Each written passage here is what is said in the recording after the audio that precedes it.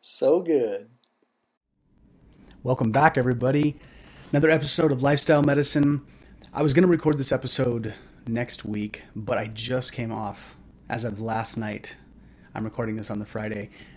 I just came off the 96-hour fast, and it's pretty fresh on my mind.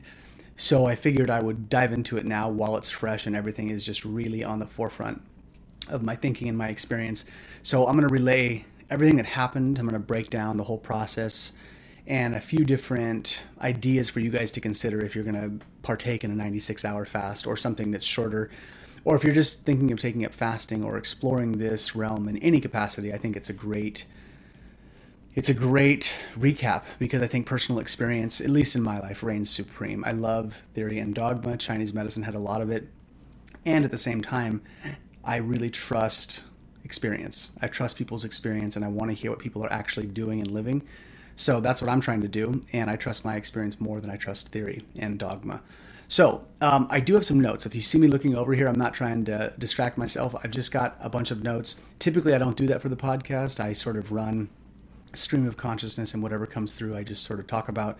But today, because there were so many different things, I actually took some notes, excuse me, and I actually have a number of bullet points here that I'm going to go through that I think are relevant in the context of fasting and my experience and then this stuff. So the first one is just my history of fasting and my experience. So initially, I was exposed to fasting in my early 20s. So there was a period in my early 20s when I was vegan. I was around 18. I started getting interested in health, and I think it was because I had moved away. I'd gone to Chico State, and I'd gotten to a place where I realized that most of my life had been bouts of exercise and athletic activity with lots of sedentary activity and video games. And when I got to college and I got into the dorms, and there was a 9-floor dorm with 30 girls and 30 guys per floor, video games just were a pale, distant second to the social life that came with Chico State. And as such, I stopped playing video games from that point on. Never really touched them again. I do own a PlayStation 4, which I touch maybe 3 times a year, but I got it primarily because it was a Blu-ray player. And I thought if I'm going to do that, I might as well have some capacity to play games with friends if they're into it.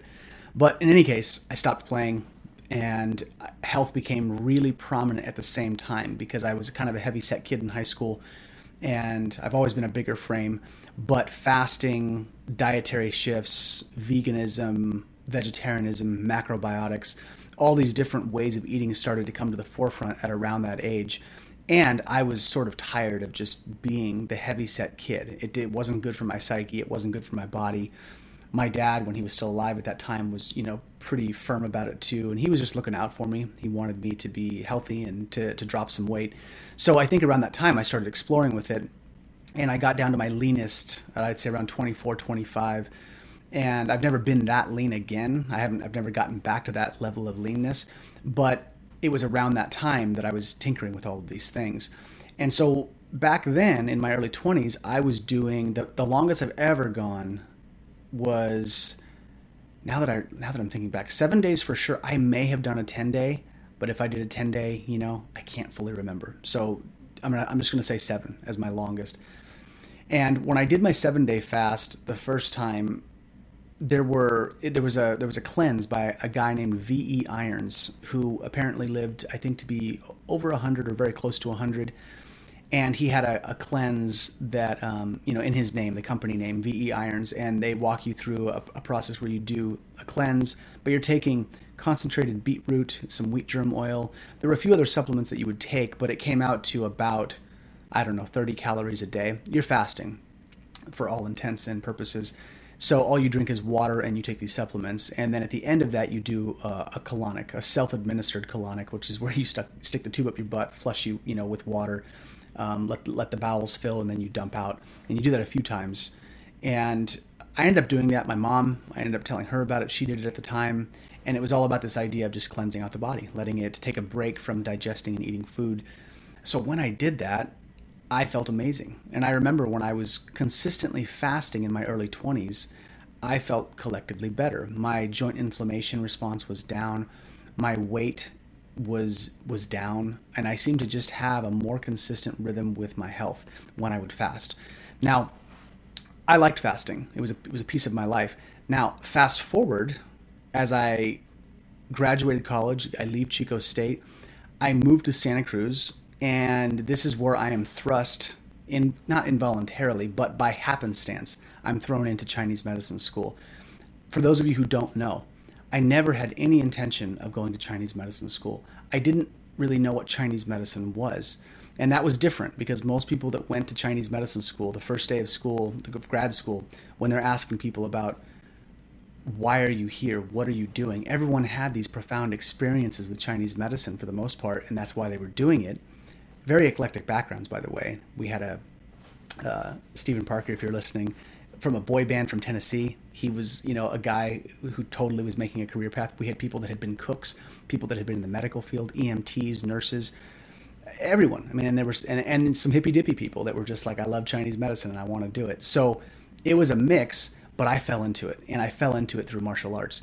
Now, when I got to Chinese medicine school and I found it and I started really digesting the theory of Chinese medicine is not big on fasting. They're very much, they give it the hex for the most part. They see it as bad. Chinese culture is very much about sustenance and food. And I think part of it's cultural, part of it's historical. And I think when there's periods of famine, no one sees the benefit in not eating. People are just freaked out they're going to die. Now, I'm not a Chinese historian. That's sort of my take on it. I could be wrong, but that's just my sense of it. But there is something about Chinese medicine that says they're not into fasting, at least at the mainstream level. There might be some classical practitioners or texts that talk about it, but in the mainstream way it was presented to me in school, fasting was seen as a no-no because you're depleting your body of food and sustenance, which is how your body makes qi or vital energy. So I think through 5 years of acupuncture school and you're indoctrinated with that dogma, I just, for the most part, stopped fasting. I saw it as bad as like, oh, maybe I really screwed up my spleen and, my organs by doing that. And so from 25 to 35, I didn't touch fasting because of that. And then you age, you get a little bit older, and you start looking back and you start reassessing like what was working. Part of it's like, okay, yeah, I was in my 20s, right? Just tons of vital energy pumping through the body at that age. And then two, I started looking at what I was actually doing, how much I was exercising, the fasting routines I was taking, dietary exploration. I was doing quite a few things, and I was doing a lot of artwork too. So there were some mind-body connections there that I started pondering. And at 35, I started picking up intermittent fasting again. So at 35 is where I started to intermittently fast, and I went to 1 meal a day. I played with the 18-6 cycle, which is where you have 18 hours of fasting, a 6-hour eating window. And what I found over time was that the 1 meal a day was where I actually saw weight shift. And I knew from prior experience that part of that was my organs were getting a rest.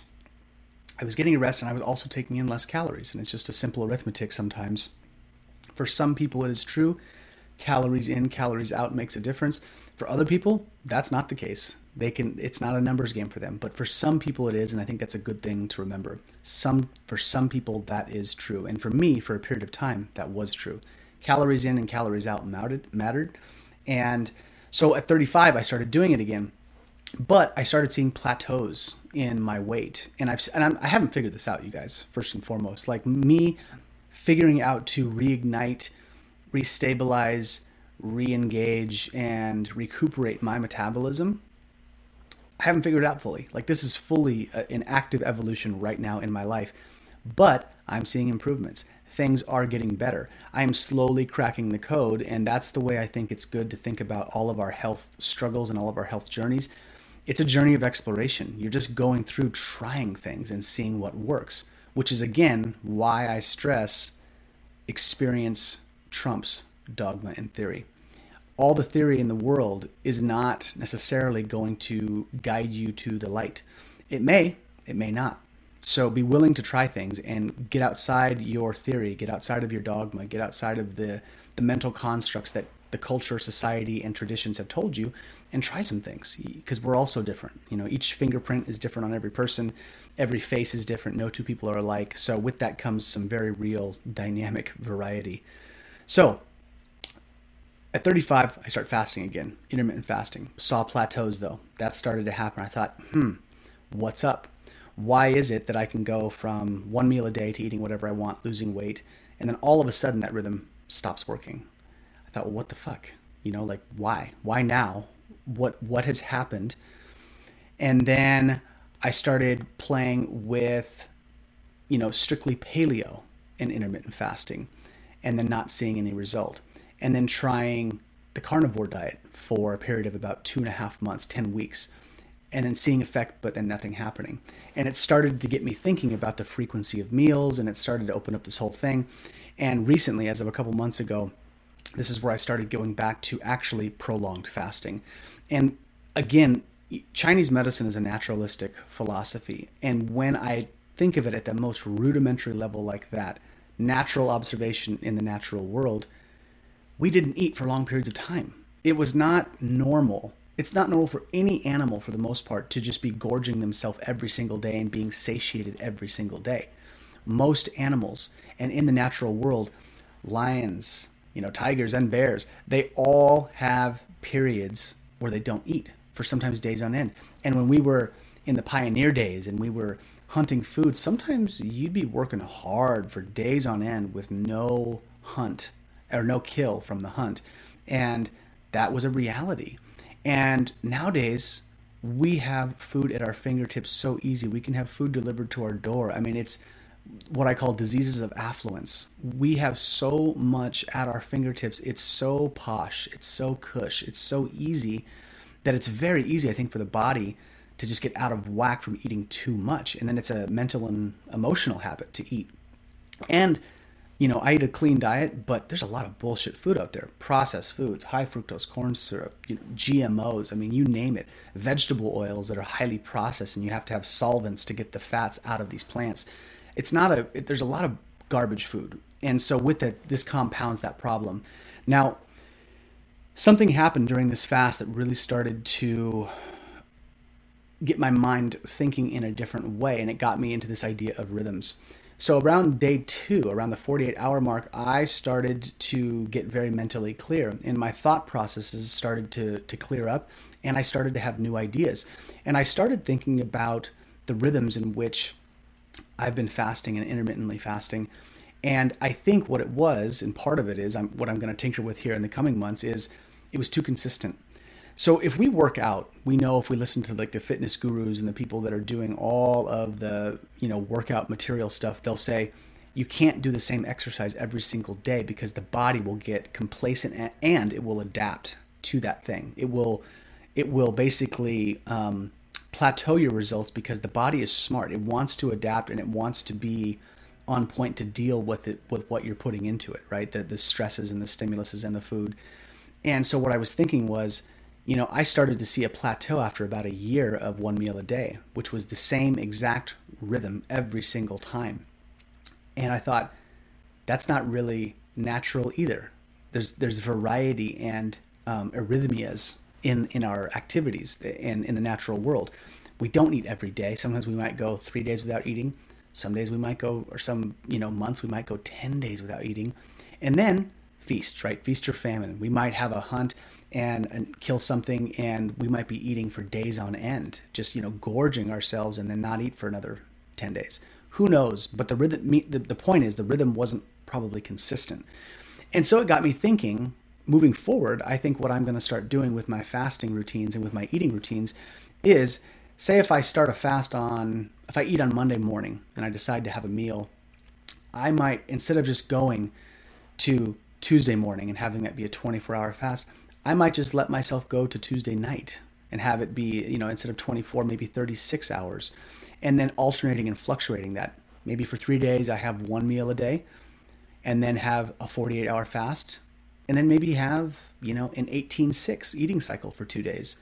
But I'm really going to start to try, my goal, my intent is to be very adaptive and receptive and listening to my body and my cravings and my instincts, and letting it be a little bit erratic, consistently inconsistent. And I think that's a piece, because I think that's maybe where the missing link has been for me a little bit. And it's sort of like, the lever for weight loss may be prolonged fasts for a period of time, or, some intermittent fasting, or some regular eating over a weekend. Just 2 days where I just, I'm going to eat regular. I'm going to have 2 meals a day or 3 that are small and reasonable. And then when I feel too heavy and congested, I fast. So I'm going to start working on that. But this rhythm, this inconsistent rhythm idea really came to the forefront. I thought, boy, this is something worth exploring, because I think that is actually more natural. So the game is, in an unnatural world to a degree where we have so much technology, how do you listen to this? I mean, I'll tell you later. I'll make other episodes as this process evolves, but that's sort of what I'm thinking. So in terms of just the fast and talking about, explicitly what happened, the first 48 hours, I would say, were the roughest. And they weren't even rough. But out of the 4 days, the first 2 were the most difficult. And the reason for that was mainly mental and emotional. I'm a foodie. You guys know me. I love to cook. I love flavors. It's an art for me. So both my parents love to cook. I was always in the kitchen growing up. I make good food. And so to have that relationship taken away, it was mainly mental and emotional the first couple of days. I just thought, man, I want to eat something. Part of my rhythms with eating is that if I have 1 meal a day, I really look forward to that meal. It's sort of like a celebration, right? It's like reaching the goal line. And so to take the goal line out and be like, yeah, the goal line's 4 days away, was kind of a bummer mentally and emotionally. And it is what it is, but I dealt with it, and I just sat with it, and, it moved forward. But the first 48 hours were where I felt emotionally and mentally sort of taxed. That's where it hit. But then, as soon as that 48 hour passed, this is where the energy comes through. This is where your body goes, okay, we're not eating. So if we're not eating, let's adapt to this and start cleaning up shop on the inside. And that's what it felt like. I mean, right after the 2-day mark, I started to get that what they call the fasting high. So I felt like my eyelids were opening wider. I felt like I was breathing better. All joint inflammation across the board through my body was down. The puffiness that sometimes I get in my face from too much salt or too much alcohol during the holidays, or whatever it is that I'm doing that's maybe a little out of whack, all of that starts to go down. And mental clarity goes up. Energy goes up. On the second day or the third day, I ended up riding to my Tai Chi class that I teach on Tuesday and Thursdays. And I have a really beautiful bike canal path that I can take all the way to the yoga studio without any street traffic. And I ended up doing that at 7 o'clock at night. And I mean, it was, 46 degrees. And I rode there in my, sweatpants and a t-shirt and a helmet, of course, and lights and whatnot. But I had so much energy and I wasn't cold. And I remember thinking, God, what a mind fuck to be, 2 days in, a little over 2 days with no eating. And then to have this surplus of heat and energy running through my body was sort of a testament that the body is adaptable, and it will do what it needs to given what you are doing. And especially in the context of something like this, right? I have reserves. I'm a big framed guy. So that was really cool to see that energy level started to boost after the 48 hour mark. So the thing I will say to people is if you guys are considering doing fasting, and you're wanting to do a 48-hour fast, that's awesome. That's kick-ass. And definitely, work your way up. We'll talk about cautions and the suggestions I kind of give at the end. But also know, at least for me, 48 hours was just that's the like minimum time I got to where the benefits really started to show. So it's sort of like 48 hours is great and you made it. And then also right after that is some pretty cool stuff. There's a new window that opens up after 48 hours. And there are videos on YouTube talking about this, the timeline of what happens hour to hour as you fast. So this was true for me. At the 48-hour mark, energy went up.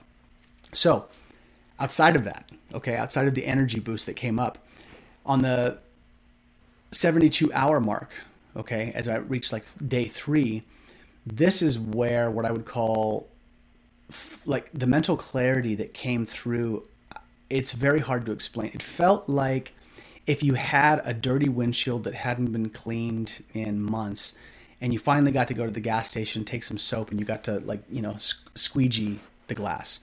Everything became very clear. Everything slowed down. And I had this mental clarity that I was sort of floored by. I mean, I haven't felt it in a long time to be that clear. And it was a simple a simple math, which is there's just nothing in there. There's nothing in my body. So my body is just sort of running on other stuff. What that other stuff is, yeah, fat, ketones, there's all kinds of science. But I mean, at the Chinese medicine level too, it's like you can actually feel your consciousness permeating your body a little differently because it's not being bogged down by the process of digestion. So it's sort of like people, when they say this about people that are blind or deaf, they lose a sense and then the other senses will compensate and sort of allocate and become stronger because one sense has actually turned down. I mean, this is the way it felt with the fasting. You stop eating and digesting, well, you're going to have some extra energy and it's got to be allocated somewhere. And where it allocated for me was mental clarity, big time, which was cool, which was really nice to have. Now, some of you are going to be like, great, this is TMI, what I'm about to tell you. But, in Chinese medicine school, we talk about bowels, size, color, frequency, how often, what are you doing? What's it look like? What's it smell like? So, yes, I'm going to tell you that on the 72-hour mark, almost to the hour, 3 days in, I go to the bathroom and take a sizable dump. And I'm like, what in the fuck? Really? Like, is this... I haven't eaten in 3 days. So what is this? And it was well formed. I would say it smelled kind of like what, regularly smells like. It wasn't horrific. It wasn't great. It's just, shit doesn't smell great. But it was just like, okay, here it is. Like, this is what just happened. And I was sort of floored. I just sat there on the toilet like, what? Like 3 days. 3 days for my body to finally start getting rid of whatever was in there because I hadn't had a meal. So this was just old fecal matter. And I live a pretty clean life. I eat organic. I drink good water. I take appropriate supplements. I take tonic herbs. I sauna. I breathe. I exercise. I do Tai Chi. Like, I live a pretty clean life. And here I was, a relatively non-toxic guy for the most part. Still like having like this slow bowel release 3 days later. Now, what was interesting about this, and I haven't made sense of this yet, and I'm still going to ponder it. You guys can, share your thoughts, but it's very normal as you fast that your extremities, your fingertips and your toes, you might have fluctuations and experiences of feeling cold. And that's because your metabolic rate is sometimes slowing, which is normal. And it is also sometimes revving up depending on your constitution, but your metabolic rate and what your metabolism is doing during fasting does a little bit of this, a little bit of the roller coaster up and down. And it's different for everybody depending on what your body's trying to do. So my hands, which are always warm, my feet, which are always warm, had been cold for most of that day. Like they'd just been cool. And as soon as I went to the bathroom and had that bowel movement, instantly my fingers got warm and my toes got warm. It was almost as if as the bowel exited, the circulation in my body, went to the extremities. It was very strange. Like I felt it drop into the toilet. And as it did, I just felt the blood coming back to my fingertips. And I thought, that is so strange. And I haven't made sense of that, but I just thought it was definitely interesting, to say the least. So the other piece of this is that at the 72-hour mark, okay, I go to the bathroom, and the next day on day 4, I end up having sort of like, kind of like diarrhea, like, fecal matter coming out. And it wasn't a ton, but what did come out smelled terrible. And some of you guys are like, ooh, gross, great, I don't want to hear about your shits, but this is the reality of fasting and what the body is doing as it's cleaning out. And it's true, it smelled terrible. I was like, whoa, what is that? Like, that's not supposed to be in there. Like, it wasn't good. But at the same time, I also was very aware that, like, good, whatever's in there that's evacuating 4 days out, my body is doing what it's supposed to. It's pushing out the things that it doesn't need anymore. And so that happened. And on that day 4, I had 2 more bowel movements like that, where stuff was just evacuating and coming out. And when it did, both times, there was like, I'd say a 10% increase in energy. Like, I'd get up and I felt lighter and clearer. So it did feel like a detox, as I had those bowel movements. Like, it really did. I felt like as it left my body, more energy was available. And that felt really good. So that was cool. And the piece that I really thought about during this fasting piece is that we so often don't give our bodies enough credit. I don't think there's any greater instrument in existence than the human body. I mean, the human body, and I think organisms in general, animals, animal life and whatnot, but the intricacy of how our bodies work and how many moving parts, it's incredibly intelligent and it's incredibly resilient. People have been, trying to survive in nature since the dawn of time, and only until, recent times have we really had these luxuries to not be doing that. But a lot of toughness and a lot of resiliency and a lot of adaptation had to happen for the human organism to get to this place in human history. We had to do a lot, and we had to be incredibly tough to do that. And that's what I started to feel. I got reconnected with that during this fast. I thought, here I am, 4 days, like I'm fine. I could have gone longer. And the only reason I didn't go longer, to be honest, is because Eric Dietz and James, two of my buddies, they have a birthday coming up on Saturday, and they're like, there's a party. There's going to be birthday and beers. And I thought, I'm not going to be an idiot and like break my fast that morning and just have my body be hypersensitive if I'm going to go and socialize it and drink a little bit with my friends. And I wanted to be there for that. So I was like, I'm going to break my fast on Thursday night, eat regularly on Friday so my body is adapted so I can actually have fun on Saturday. That's the rhythm I like in life. So I was like, I'm not going to go longer. I'm actually going to stick to the plan. But I could have. I could have easily gone a little bit longer, and I felt really good about it. I thought, boy, my body's like, I don't ever need to eat again. You start to get into that psycho place a little bit of like, I don't need food. And I think that is what these traditions talk about when they talk about fasting, cleansing the spirit a little bit. It's because you start to realize you can run on spirit. You can run on consciousness a little bit. You don't just need to be totally reliant on the physicality of your experience. Sometimes you do, sometimes you don't. But I started to feel that. You start to get that euphoria and that that a little bit of a delusional mind. I never need to eat again. I can do this. I have infinite energy. I'm just living off prana and chi, which, is not sustainable. I'm going to have to eat at some point. But that mindset kicks in. But that sense of resiliency was so cool to feel. I mean, you walk.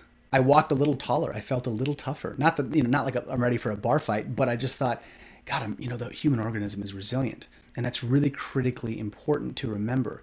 We need temporal stressors.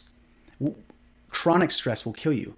Chronic pain, chronic raised blood pressure, chronic, high cholesterol, chronic everything, chronic anything, okay? Just chronic stress, chronic emotions, okay? Anxiety, depression, sadness. These things, okay, lack of forgiveness, all of those things will make you sick too. Chronic stress of any kind. But what we're finding is temporal stress that comes and goes, very intense exercise where you get to rest, fasting where you get to leave food for a while, which is technically a stress, but you're going to eat again at some point. Hyperthermic training, right?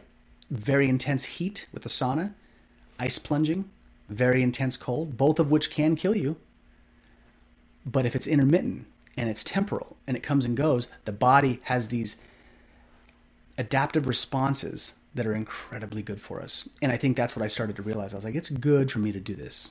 It's good for me to fast and have a little break and to get back in touch with that and let my body do what it naturally is designed to do, which is not eat all the time. People, animals, everything fasts in nature at some point. Everything. So that was cool to feel. And I really was happy about that. And I have an ongoing joke with my wife who used to hate scary shit. She didn't never watch a scary movie with me. It would drive me nuts because I love scary movies. She would never watch them. But after we had my daughter Teal, something shifted and she wanted to watch The Walking Dead and she started watching zombie shows. And so now it's like it's the ongoing lens for a lot of questions. Like, so if it was The Walking Dead, what kind of vehicle would you want? If it was The Walking Dead, like, what would you do without food? What would you do without water? And the ongoing joke is because my wife is not a faster by nature. She definitely is has to have she's got a very fast metabolism. And so the ongoing joke was, I was like, if this was The Walking Dead, I'd be winning. I would be surviving, you'd be in trouble. If this was 4 days in, So that energy piece was real, very nice to feel.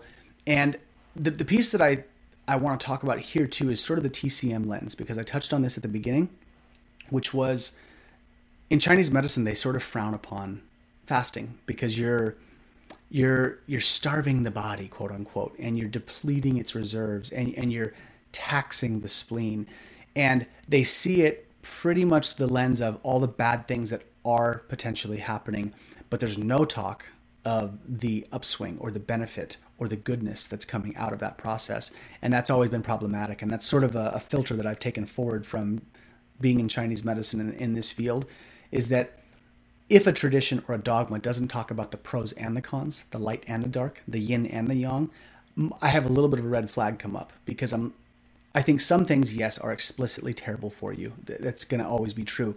But if it's something like fasting, that's a natural process, and they just say, no, it's bad, just stay away from it, it's the devil, I have a little bit of a caution. I pump the brakes a little, and I'm like, wait a minute, hold on. We've been doing this since the dawn of time, so there might be some merit to it, and it's a natural cycle. So let's consider this.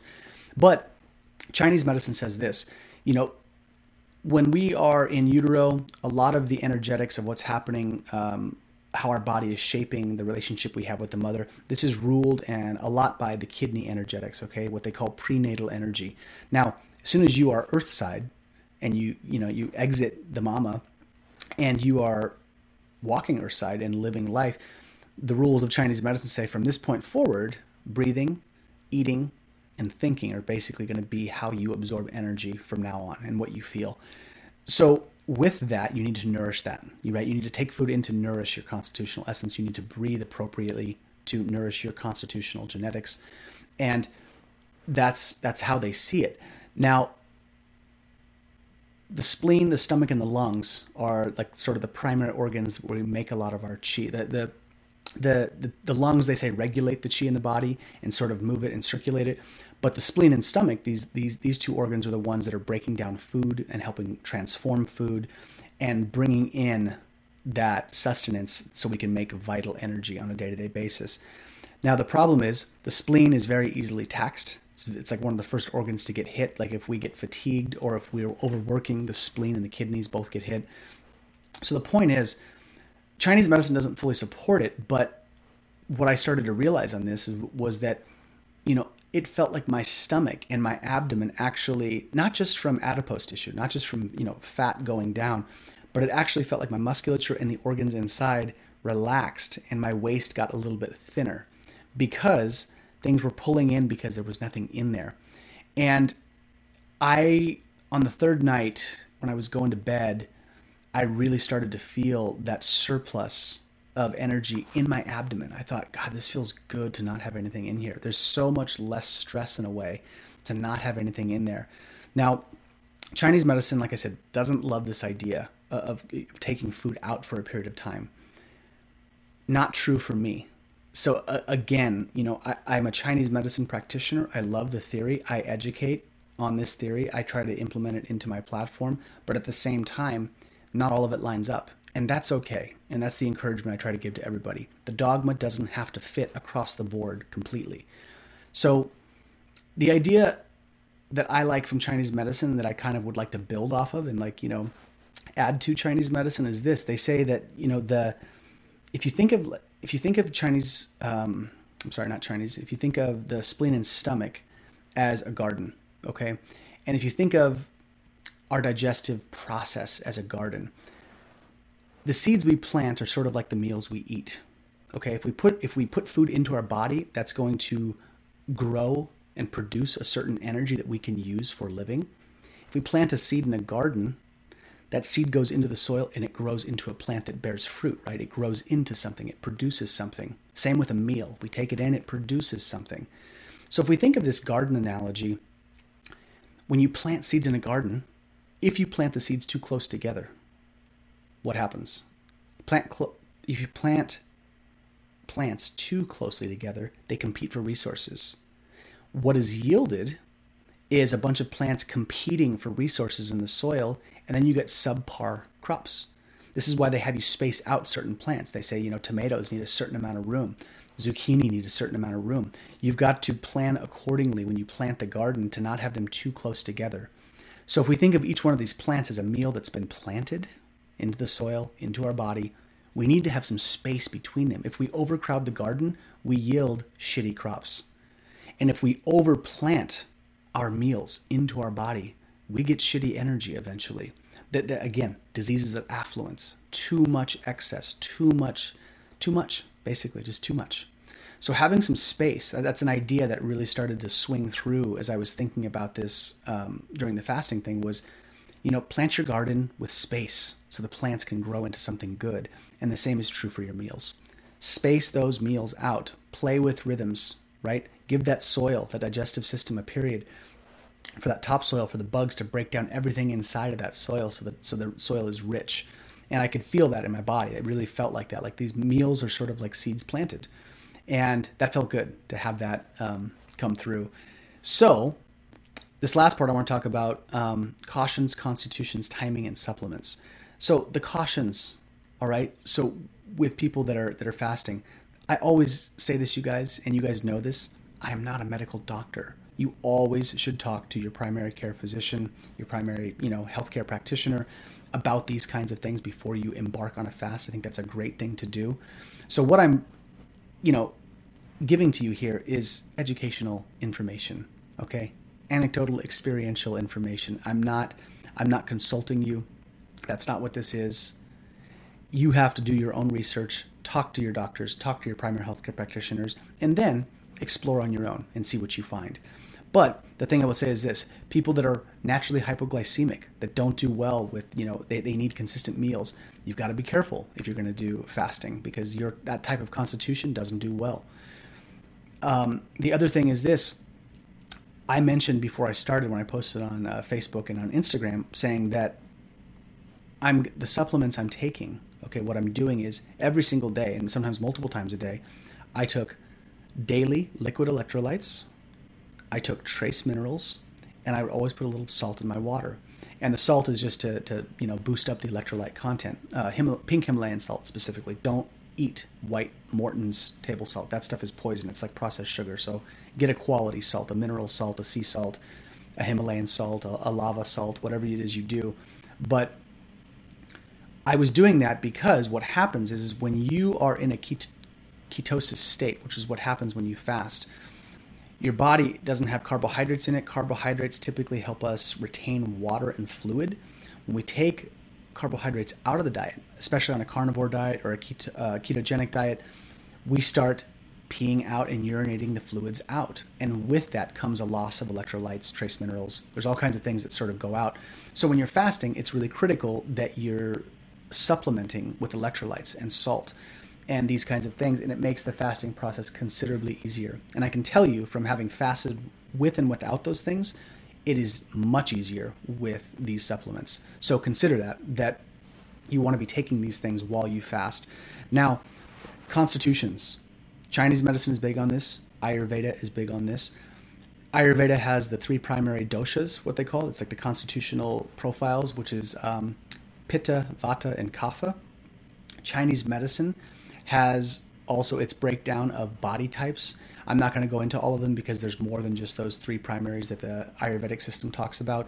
But the idea is this: people that are prone to excess, someone like my frame who runs 6'2", big German Spanish jeans, I'm prone to excess. I've always carried a little extra earthy flesh on my body, always. Even at my leanest, I always had a little bit of extra earth on me. And that's just the way my constitution runs. And for people like me, which are sort of what you would call the kapha in Ayurveda, where they're just, they're a little more rich and heavy in their constitution, people like this are very well suited to fasting. So basically, if you have excess on your body, you have extra weight on you, you are a larger frame, you have large musculature, bigger bones, these are the people that are actually really going to probably thrive with fasting. It's not always an absolute, okay? None of this stuff is absolute, but often it's like that. So that's something to consider. Now, if you are rail thin, you have the Brad Pitt physique, and you are naturally super thin, and you can, for the most part, eat whatever you want and stay very thin, fasting is still going to be very good for you, but shorter durations are probably going to be better, and you've got to be very mindful because naturally thin people will lose sometimes 10, 12, 15 pounds on a 4-day fast or even a 3-day fast. And that's very quick to lose that much weight, which is sort of a testament to if that constitution was in the wild, they would have a very different ball of wax in terms of survival. Someone like me, I would last longer simply because my body holds that extra earth longer. So, in the natural world, it's, technically, like, I think it's like a good thing for me, right? In the modern day American world where everyone's got six packs and they're ripped, it's like, well, fuck, damn it, it's totally not my jam completely. But it is what it is. I'm grateful for how my body runs and how it works. And I'm learning to really appreciate the resiliency and strength that my body carries. So keep these timing pieces in mind, okay? If you're super lean, start with shorter fasts. Start with intermittent fasting, which is where you do 12 hours of not eating, 14 hours of not eating, 16, 18. Stick to that if you're very lean and thin. Start small. And as you work your way up, you can work your way up a little higher if you're very lean. Now, if you are naturally robust and sort of big and thick, then I would say, you can probably start with a 24-hour fast. Most likely, again, no absolutes, but most likely you can start with longer. And so for someone like my constitution, I have not done a 4-day fast in at least 10 years. And I knew my body well enough. I thought, I can do this for sure. I've intermittently fasted and done 24-hour fasts with ease. This isn't going to be hard for me. And it wasn't. I had a little bit of struggle yesterday on my last day, only because my wife and daughter are sick. They're on the mend, so they're doing better. But my wife was coughing all night, and I had so much energy on that last night that I thought, good God, I'm going to have to do something here just to, I was up. I had been laying in bed up until 2 a.m. wide awake, like I had just woken up at 6 a.m. So I had a little trouble that day. And then, the day, because I was fasting and I didn't get much sleep that night, when I got up that last day, I was tired. I was like, okay, if I'm fasting, if any of you are fasting, you're going to need to get quality sleep too. If you do not get good sleep while you're fasting, you're going to feel it. And I definitely felt it. I thought, damn, like I need quality sleep if I'm fasting. You need it anytime, but especially when you're fasting because your body's doing some cleaning. It's cleaning house. So those were the big pieces of this experience. These are kind of like the big building blocks, the main primary things I wanted to go over. The last thing I will say, which I don't think I would do again, was on that night when I was having trouble sleeping, I thought, I'm gonna vaporize some cannabis because I want to go to sleep. I just need something to like ratchet my system down a little bit. And so I like cannabis. I enjoy cannabis. I think cannabis has some very real health benefits. I try not to be excessive with it. It's something I intermittently play with, but I loaded up my vaporizer. I imbibed the cannabis and I was like, oh, this is nice. And I imbibed it like I normally would have. And that was my mistake because typically I have food and everything in my system. So needless to say, when I hit that and I was laying in bed, after about 10 minutes, I shot up in bed and thought, oh my God, I'm so incredibly high. Now what the hell am I going to do? And I had to get up and I had to move. This is what happens if that kind of thing happens. If I have too much cannabis, I have to move. I have to circulate it. And so I was up for another 90 minutes doing Tai Chi in my room, trying to just get my mind back because my body was so open from not eating that whatever I put into it, it felt like the effects of the cannabis were about 4 to 5 times what they normally were. It was way overwhelming. I didn't enjoy it. I thought, damn it, that was not the move. So be mindful, okay? Like if you decide to do that because it's no calorie, like technically you're right. If you're going to do it, start small. I wish I would have, taken one breath of cannabis and just waited to see where it had gotten me. And then it might have helped me. I might have been able to go to sleep, but it didn't really work. It had the counter effect. And so part of why I was tired the next day. So this is the wrap up of this episode, you guys. I hope you guys got some value out of it. I hope that you explore fasting. Please feel free to reach out to me if you guys have questions. And if you guys are willing, please post your questions on social media. You can do it on YouTube as well, but actually post your questions because I think as people see questions and if I can answer them, it just opens up that larger dialogue so people can think about it from a few different angles. More minds asking questions is always great. So feel free to post a question on Facebook, on Instagram, on my YouTube channel under Gray Estrada. I would love to hear your thoughts, your experiences, and if people are fasting, what are your experiences? I would love to hear about that. And My last piece of this is just the encouragement to consider fasting. We live in a world right now, you guys, where there's so much excess and we have so much at our fingertips. We rarely get these temporal stressors. We just don't get them that often. And if we don't get them, the body actually becomes less resilient. It becomes bogged down with the comfort.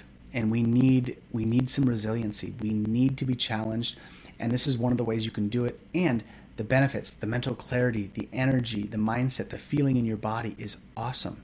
Like, I mean, that's the big takeaway. I feel great. I feel so good right now. I've had, oh shit, before I close this up, I didn't even tell you guys what I broke my fast with. I posted it on social media, so a lot of you probably already know. But this was like a critical piece. So I'll tell you what I ate, then we'll close this episode out. So what I ate, all right? First of all, the first day I'm like, oh my God, when Thursday night rolls around, I'm going to New Le Wa, the Chinese restaurant. I'm getting, salt-baked pork, and I had in my head, I was like, the first day I'm like, so am I going to have pesto pizza? What am I going to do? Am I going to have a ribeye steak? I mean, I was running through, and the first day it's just cravings. It's just like, oh my God, I'm not going to eat for 4 days. What am I going to eat at the end, right? It was very unrealistic and juvenile, and it was awesome to like fantasize about all the cool food. But as the days went on, those appetites changed very quickly. There was a period where I wanted like strawberries. There was a period where I wanted like beet kvass. There was a period where I wanted bacon. Like it had these weird things. And then where it finally settled, okay, like that night after I taught Tai Chi and I was going home to eat, I knew that morning what part of it was. Part of it was bone broth. So on the last day of my fast, I went to the co-op. I got my pressure cooker. I made an awesome kick-ass bone broth, which is super delicious. If you guys want the recipe, hit me up. I have an infographic on how to make it. But I knew bone broth was a piece of it. I could feel that. I was like, okay, bone broth for sure. It's easy to digest. It's nutrient dense. It's got fats in it. So bone broth was a piece. So my break fast, okay, which is the root word of breakfast, by the way, my break fast meal was bone broth, okay? Kick-ass bone broth, really tasty, grass-fed bones, organic. It was awesome. So I had that. I had a can of sardines from Wild Planet.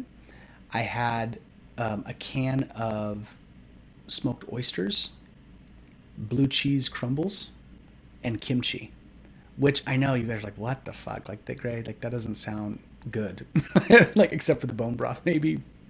But all I can say is that after 4 days, your body gets highly sensitive and it gets very intuitive as to what it wants. And those were the things my body wanted. Now, mind you, I love all of those foods. I love bone broth. I love sardines. I love oysters. I love blue cheese. And I love kimchi. All of those things I love. But there are a lot of foods that I really enjoy and that I love. And these were the ones that my body was like, please eat these.